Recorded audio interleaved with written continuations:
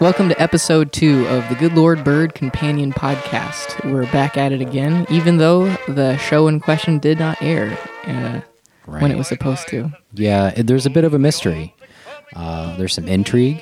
All the promotional material that we saw, which was very little, Really none. TBH, listed last Sunday, which I think was the 16th, February 16th as the premiere date. The official Showtime website doesn't actually list any date at all. All of those dates that we were getting were from external journalistic sources. And there was even one that had a conflicting date that said next month. Which was new, though, because we didn't see that before. Like, I think it just had to be like stuff that they were printing from press releases. Sure. But yeah, so there's a little bit of an issue. Yeah, Something's going on over at Showtime. Yeah. So, given that, when do we speculate the next premiere date is going to be? The other thing that I saw, which was, I forget the name of the article, but it basically said the same time, but next month. Okay. Like March 16th. So, who knows why that March is? 20th. I guess we could speculate on like anything from production issues to just, I think, random scheduling issues. I mean, I don't know how networks work. Or I think works, Ethan Hawke probably heard the first episode where I talk shit about him, and then he decided that we need to make some changes directly addressing the podcast. I hope this makes it into the ed. I want to officially apologize to Ethan Hawke for shit talking him. I do think he is a handsome actor. Obviously, he's made a lot more accomplishments than me. So. Yeah, that's true. Sorry. Maybe they're doing like the full Irishman treatment on him now. Oh shit! Yeah. Giving him the full Irish. One random podcaster said I looked ugly. Fucking fix my face in CGI, please. Yeah. I don't know. He's got star power. True. That being said, since we are without an episode to reference, I think the best thing that we could do and what we decided that we would talk about is just give a little context to where, what was happening historically around Kansas and John Brown at that point, to kind of set the tone, give you a little historical context where Good Lord Bird, I assume it picks up, given that they are going to follow the book. It would pick up shortly before the Potawatomi massacre. So, sorry, this is me pouring a glass of wine for myself. That's good. I didn't mean to do it so close to the mic. It's just I'm on a really short leash with my headphones here. Yeah, totally. There's a lot to talk about, and whether you've listened to our first episode or not, just a full disclaimer, not a historian, just a hobbyist. So we're going to talk about stuff. We're hobbyists. Is that what you're saying? Yeah. Okay. Well, I mean, me specifically, because I'm the history guy. So I feel like I need to give a bigger disclaimer. Yeah. But yeah, I mean, we're hobbyists at this. And so we're going to jump into it. It's not going to be, don't reference us in your papers, okay? Treat us like Wikipedia, but worse. Okay. Less reliable.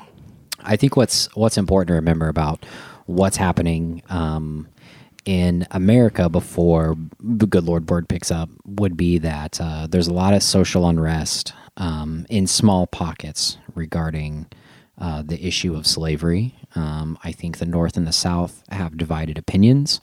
The South has a large economy that's based on slavery. It's definitely part of the culture there. But there's not a lot of people. It's like an activist movement that is raising some alarms, making their voice known through print, through maybe like some social groups about the evils of slavery. And even, I say evils of slavery, but not all abolitionists had the same goal. You know, there's just to call someone an abolitionist, I think it's a blanket term, obviously, but all these people had their own ideas of why slavery should end. And most of them are still pretty fucking racist. Yeah. And that's what made John Brown so unique, is because he was like a true like equal rights activist. Yeah. Actually didn't have any like gray areas about it. It was pretty black and white, no pun intended, for him. Yeah, absolutely. And that's, I think, the noblest thing about him, because, you know, he's a conflicted character. We're going to get into that. But he was raised, his father, Owen, was someone that really, I was about to use the word equalist, and I'm like, I don't think that, did I just coin that? Does that exist? I don't know. Writing that one down. Yeah. Equalist. But he was someone that, through religious teaching, and his lens of the world, believed that people were equal. He has this view of the world where things are predetermined, and that's how. Which we could chop up a million different ways, but that's just how he thought. Yeah. Well, I mean, at one point he literally said that he was chosen by God to do this, to go on this great quest of equalizing. Yeah. So his contemporaries were advocating for abolition in some circles. But what makes John Brown unique is that he was very inspired by slave revolts of the time. So there's a couple of scenarios of slave revolts that he actually studied, wondering why they happened, how they happened, why they failed. And so this concept of a slave revolt was not a new idea at the time. It's what informed his opinions that culminated at the Harper's Ferry raid that was destined to fail. But these slave revolts basically based on the idea that there are enough slaves that if you could unify this message and you could inspire and communicate in a way to all these disparate groups of slaves that were on their various plantations or what have you, that there was enough power there that's like, hey, there's more of us than there are them. Right. And so even if we lack maybe firepower, if we can unite around this cause, we can cause radical change, which is something that especially in the South, white Southerners were very afraid of. I mean, it was a concept well known, which is why slaves were kept uneducated, kept in the state that they were, which is dreadful and awful. But there's reasons that power dynamic existed like that, and it was to keep power, So John Brown was very inspired by these notions, and wondering his whole life how he could maybe use that idea to start a revolution. Yeah, it's kind of as we were doing some research earlier, it seems like kind of an old idea that wouldn't really work today, where it's just all you need is like the right amount of men and like some guns, whereas like now it's a drone fight essentially. But But I mean, like back then, it's like the potential for like causing like a large scale revolt like that was very possible. Yeah, totally. And if you could spread the message, if you could be, unite these forces somehow, that was the key, and that was what John Brown really focused after he left Kansas was basically raising arms, trying to raise money, trying to spread this idea and gain supporters to do it. Because if you do it, you got to do it real fucking big. And it got him hung, but more power to him. That's awesome. Yeah. So that all being said, basically what happens is as new states are being created, as the West is being colonized, there's these there are Northerners that are calling for new states to be free states. There are Southerners that don't want to sway the balance of power anymore towards that notion. So you have this power struggle sort of developing on a national level. And then comes along this Kansas-Nebraska Act, basically saying that they declared the two territories for Kansas and Nebraska and then popular sovereignty. So then they got to decide amongst themselves if they wanted to be slave states or free states. Yeah, and so like in theory, you're like, oh, popular sovereignty, that's a great idea. But what happens is, and how this bleeding Kansas conflict develops over the course of a few years is that Kansas and Missouri sat right next to each other. They're divided by a single border, and you have Missourians, which were by and large slavers, invading Kansas to vote in elections and to sway elections or sway votes towards slave states, where you have people from the East moving to Kansas to populate Kansas for a free state. So that's where the conflict arises. So you have these governments being set up by Missourians, really, that are sort of sabotaging the process, and conflict arises. So John Brown's sons, like 5 of his sons, moved to Kansas to be part of the people that are populating the state for free state reasons. My impression was, and just our quick recount of that, is that when popular sovereignty was established in those two states, that they left Virginia. They moved around a lot. Yeah. And his family was spread out.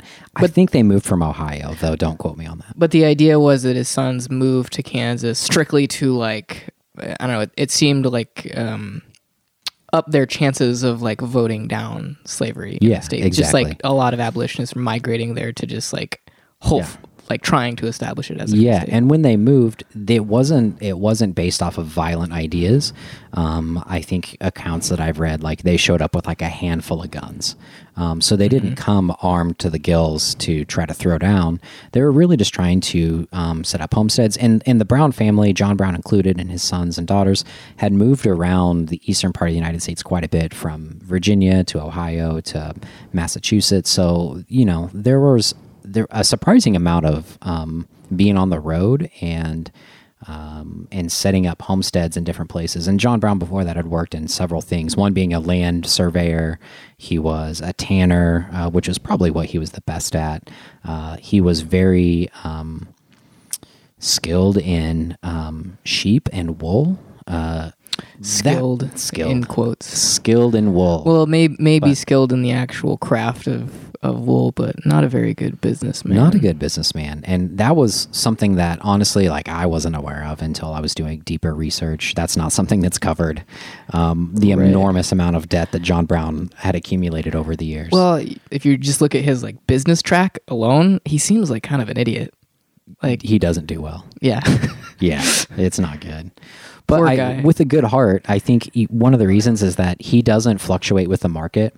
Mm-hmm. So like in things like selling wool, there's a market that prices go up, prices go down, and John Brown refused to fluctuate with the market. So like when things were down, he was like, no, my wool is worth whatever. Right. I'm not going to throw out a number, and so he would accumulate all these goods and not be selling them. And it's like, well, right. That's not how capitalism works. Right. Well, you said he was not a fan of capitalism, so that kind of inherently makes you a bad businessman. Yeah. It can. Yeah. He was really good at getting investors, which is what got him in trouble. So he was really good at finding people that were, believed him to be an honorable man. And I think that his motives were honorable, but just a bad businessman. Obviously, we're not talking about John Brown, the tanner, though. Right. Not what he's famous for. Right. So, no, the tanner, John Brown. Not the abolitionist, the tanner. So his sons moved to Kansas, and they get here and actually do very poorly initially. They're very sick when they arrive. They're not great at establishing themselves, which is around the community of Osawatomie, which is probably like an hour south of where we're at here in Lawrence, Kansas. Mm-hmm. It's in eastern Kansas. One of the great records about where historians learn about John Brown is through a lot of correspondence between him and his family. So there's a lot of direct firsthand accounts of this stuff that are readily available. But basically, they write to him to tell him it's not going well, and we sense that things are getting tense around here, and I think violence is a brewing. So they write to John, and they're like, we need guns, we need some ammo, we need firepower, and we need some help. So John Brown swoops in. And by swoop, I mean he has a weird journey to Kansas. So there's like a passage in this book. One of the books that I reference a lot in just like my personal reading is this book called John Brown, Abolitionist. It's by David S. Reynolds. It's really good. It's really dense, but man, is it a good historical account of John Brown's life. John Brown comes to Kansas, and all along the way, one of the weirder things that happened, I mean, it's hard traveling in those times. Food is scarce. They're like shooting food, shooting animals to eat like along the way. People get pretty sick. He stops in Missouri, and along the way, while his sons were traveling here, John Brown's grandson dies. Yeah. And he digs up his grandson and brings him to Kansas with him, along with him, to bury him with his family that have arrived in Kansas, which is just like, wow, that's heavy. Yeah. And I don't know, like, that seems radical to me. Maybe that's less radical in the context of the time, but ooh. Yeah. I mean, digging up any body that's been in the ground for any amount of time seems a little metal for me. Yeah, it's hardcore. So John Brown gets to Kansas. He's been radicalized. We should briefly mention that, like, in the overall history of John Brown, like when he actually gets to Kansas and a lot of kind of what John Brown is famous for starts to go down, that he's old. Yeah, he's an older fella at this time. I mean, he's lived a full life up until this point. Yeah, and I don't know exactly how old he is. I should know. I could probably do the math on it, but I think he's in his 60s, early 60s. I believe what I watched earlier is that he died when he was 59. He was referred to a lot in Kansas when he was going on his tears as Old Brown. Yeah, that's 59 is 1800s old. Yeah, super old for sure. There's a few incidents that causes John Brown to really become radicalized and put a lot of his ideas into motion. You know, the idea of even bringing ammunition and guns with the idea that they're going to start using them in Kansas is the murder or martyr of this publisher, this abolitionist publisher, Lovejoy. And so basically he is killed by this slaver mob for putting out, perceived radical propaganda for abolition. And at that moment is when John Brown, he hears about that and he flips. And in a church service where he learned about it, he basically dedicates his life to ending slavery. He makes a proclamation. I don't know the exact context of like the declaration, but like in my head, it's kind of funny where just because it doesn't really, at least like what we've looked at, doesn't really specify like what church service it actually was. Was it was it Lovejoy's funeral, or is it just like church that next Sunday? No, it wasn't. But it's just like the way I imagine it in my head is just like a normal Sunday church service, and John Brown is in the back, stands up. It's like I have an announcement. Everyone, please pay attention. And he says, "Here before God, in the presence of these witnesses, from this time, I consecrate my life to the destruction of slavery." Yeah. What would you do in that situation if someone if you were in a crowd? Well, just like, normal church, like Sunday morning church, you're singing your hymns, and Mr. Brown stands up in the back and is shouting how he's going to destroy slavery. That's true. But I think for a little more context on John, he was sort of a very big community activist. He was a huge part of the communities that he went to. He formed communities. He formed churches. So he was definitely someone that people were looking to within communities at the time as like a figure. So it was John Brown's church. It was the Church of John Brown when he stood up and said that. I'm not sure. Made sense. I'm sure there are people listening that are fucking furious right now that do know. Yeah. And I'm sorry to those people. But yeah, I think that he was someone that within his community circles was looked at and respected. I mean, he had been part of forming several communities, surveying the land for communities, putting together schools, doing education in his house. So he was someone that was, because of his religious lens, was also very focused on community building. Mm-hmm. So I think he was pretty respected in that way. So I think they probably looked at him like, oh, shit. Cool. John is mad. John just flipped. So... And really, that's kind of what happened is like, he's finally inspired. Like, he's been very active on the Underground Railroad and all the communities that he's lived in. He's been, during that time, helping slaves become free, at a probably a very high risk. Mm-hmm. So he brings some guns. He brings a little bit of food with him to Kansas, and he basically finds a pretty sorry state of what his family is in. So he starts nursing them to health. He starts basically helping them establish themselves, and they have a real hard winter and basically make it through on the other side. And that's when things start to get pretty hairy, because you have a lot of violence erupting between these free state Kansans that have established themselves in the Kansas Territory and Missourians that are coming across the border. And it's basically this guerrilla war going back and forth, which, is sort of, you could, by today's definition, both sides were like terrorists. They were terrorizing each other. Yeah. I think it's pretty clear in the historical account that by and large, Missourians were the provocateurs that were doing a large amount of the killing. They were doing, they were killing, they were pillaging, Right. they were raising some hell, and Right. Definitely the held perspective of most Kansans. that's true. I mean, we are Kansans, and that's definitely the way that Kansans perceive it. I agree with what you're saying. Just as Yeah. a disclaimer to Kansans. Yeah. But yeah, I think that you're right in that it's generally accepted that obviously that they were the pro-slavery party at the time, and as far as like Bleeding Kansas was concerned, were the people who started it. They were instigating quite a Yeah. bit. And so there's lots of accounts of some one-off killings, some, disagreements and spats that turned into bloodshed, and then some outright, major hostility. So you have this raid of Lawrence, which in 1856, basically this band of, there's a couple different times in Lawrence, our hometown, where we're currently recording this. LFK. Baby, Lawrence, fucking Kansas. Lawrence is raided by border ruffians and destroyed. And so the first time that happens is 1856. The town is burned, and news very quickly travels to John Brown, which is just a little bit south of here. He had established this little community called Brown Station with his family, just outside of Osawatomie, and he's incensed. And honestly, it sounds like he didn't think a lot of the Free Staters at that time because they were kind of getting their asses kicked and kind of letting themselves get their asses kicked.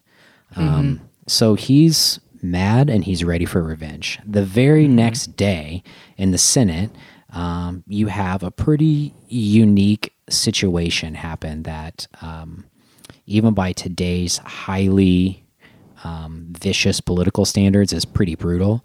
And you have the Senator Brooks basically assaulting, totally beating down a promoter of Free State causes, Sumner, beats him to a bloody pulp with a cane in the Senate.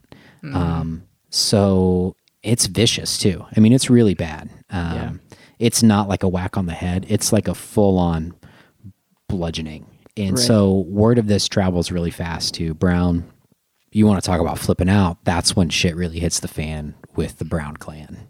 The Brown clan. And that's basically when the Good Lord Bird book picks up. So I don't know what Showtime's going to do and exactly where our story is going to start there. Screen adaptations can take many forms, but that's really where the book picks up.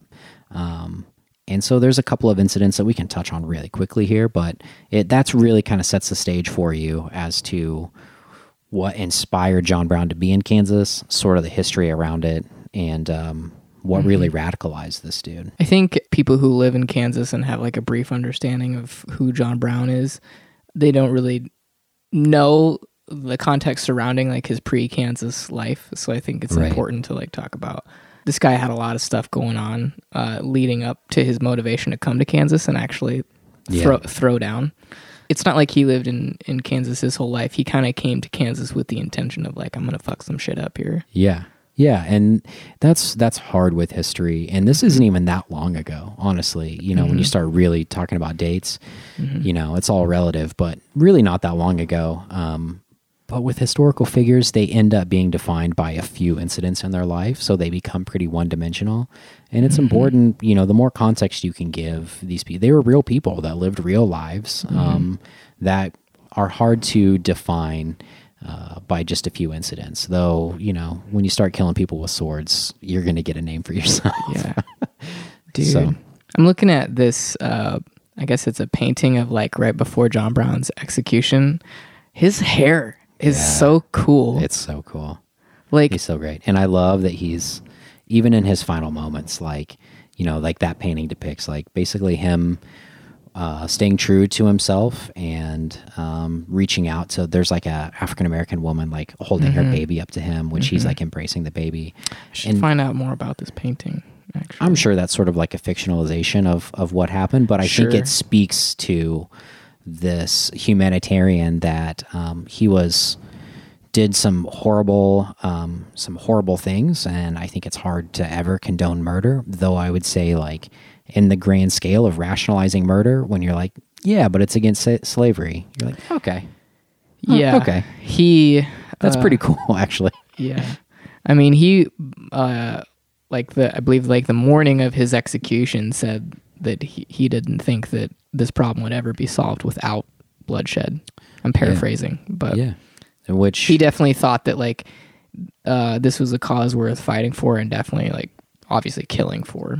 Yeah, and which leads, I think by most historians' account, is a pretty direct precursor to the Civil War, and even some Bleeding Kansas itself was the Battle of Blackjack was some of the first, which John Brown was involved in, was probably the first shots fired, arguably, of the Civil War, which starts a few years later. But the raid at Harper's Ferry is, I think, really catapulted him from semi-famous at that time to a national martyr.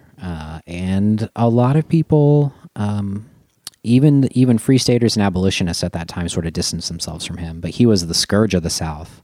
And in his time was a conflicted person. So yeah, it's fun to talk about him. I really want to watch this show. I know. Really, really bad. I think we're on the cusp of that. I was talking to a friend of mine because my friend Raul, who lives in San Francisco, he's really interested in watching this show and actually following the podcast. So he's going to be a big fan of us, I think. But what up, Raul? He was. We were talking about how there's no information about when it's coming out, at least from the official Showtime channels, and he was looking through the Showtime's website, and he said that it looked like TV content from a parallel dimension because he didn't recognize any of the stuff, and Showtime doesn't put any effort into promoting their shows, I guess, to an external audience. Yeah. You just need to be on Showtime's. How did we even know the show was getting made? Honestly. All due respect, Showtime. I love some of your content, but it's I just want to know when I can watch the show. That's all. But we just want to know. I think all that being said, we're pretty sure that it's going to come out in March, though we don't know because they're not really giving us any information, or anyone, I should say. Yeah. So I think our plan is now to wait it out. Right. This has been another amazing episode of the Good Lord Bird Companion Podcast. I'm Andy White. I'm Trevor Mowry.